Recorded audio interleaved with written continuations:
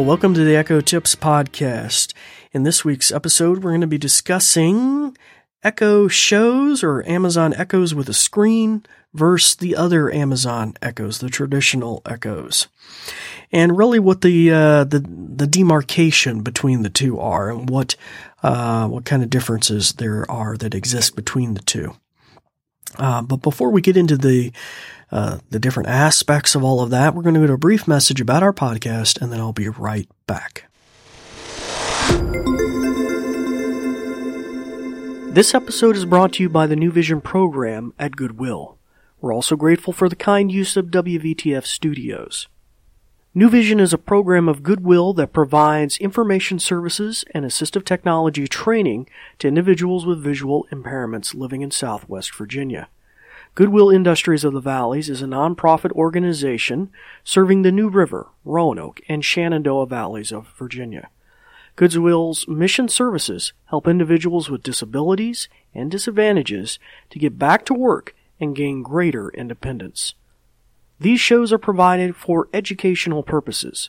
This podcast may not be retransmitted, sold, or reproduced without written permission from New Vision.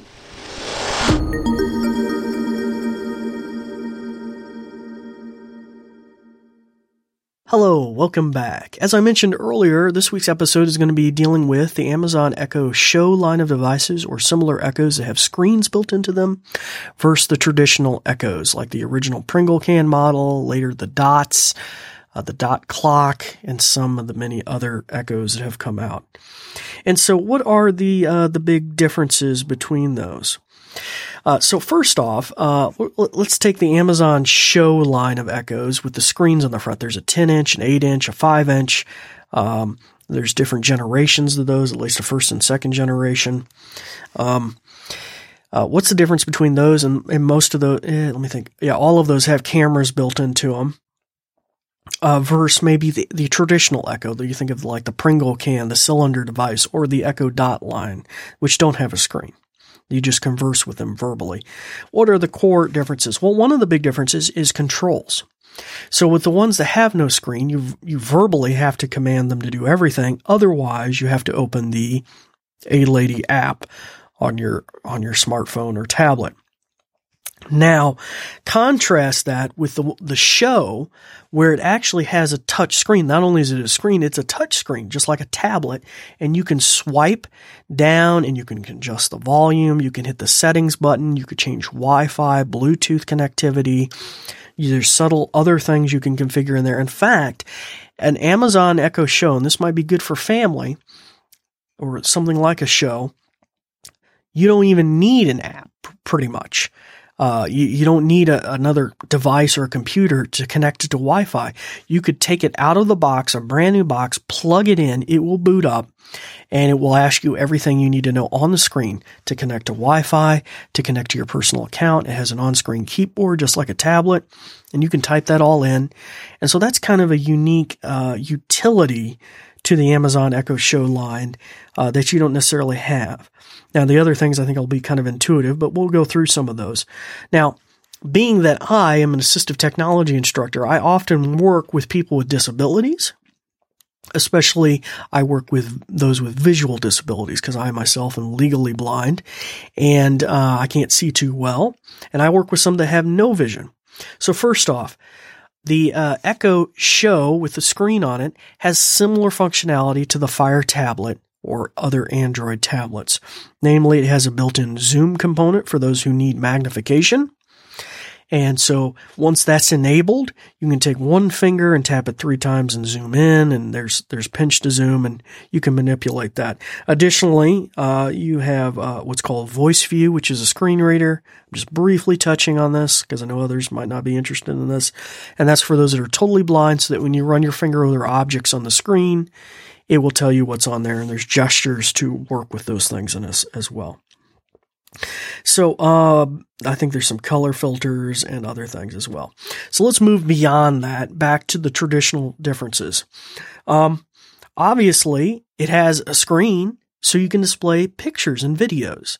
So it's an excellent kind of and often used as like a digital picture frame. And you can upload your pictures to Amazon and then it just kind of scrolls through those. I have pictures of me and students in the classroom on the classroom model. And I think you can even put little short videos in there, and it won't play the audio, but it'll just kind of like show a little animation. I do believe I haven't done that yet. Also, it will display content up there. So, on a typical Echo Pringle can, I'll ask it to check Wikipedia and tell me about Abraham Lincoln. But on the Echo Show with the screen, it will also show me the text of the article and maybe a little picture of Abraham Lincoln in the top right corner. And similar things like that. I could also visually ask for a picture of Superman or something like that on the Echo Show, and it will visually show it to me. So I think most of that is probably intuitive. Now, what about video? That's a good question. Now, originally, the Echo Show could interface with YouTube and pull YouTube videos. It was fantastic, but there was a little bit of a tiff between Amazon and YouTube, and they've reconciled since then and made a lot of accommodations, I believe, on both sides. But still, on the Amazon Echo line, you cannot pull up YouTube videos. But you can pull up videos from other resources and even from Amazon Prime. Like movies or something maybe you've rented or you've bought, or if you have Amazon Prime, you can watch a lot of shows for free, so you could pull up that content as well. Now, additionally, it has a camera built into it, the Echo Show line, along with the screen, and so that gives you certain additional versatility that you can take pictures with it, you can do video conferencing with it, which I've done with my mother or other family members, and so that's another innate advantage of that. Now, with that in mind, our next episode, we're going to be talking about some of the Prime video content that you can pull up on your Echo Show, and that's the one I'm using here in studio. And so in our next episode, we'll be talking about that. But until that time, it's time to start practicing some of the many things that you've learned. And I'm David Ward for the New Vision program signing off. We thank you for listening. Thanks, Dave. In conclusion, let me tell you a thing or two. This episode is brought to you by New Vision at Goodwill Industries of the Valleys, and it is also made possible in part by a grant from Community Foundation serving Western Virginia. And there's more. We're also grateful for the kind use of WVTF Studios. New Vision is a program of Goodwill that provides information services and assistive technology training to individuals with visual impairments living in Southwest Virginia.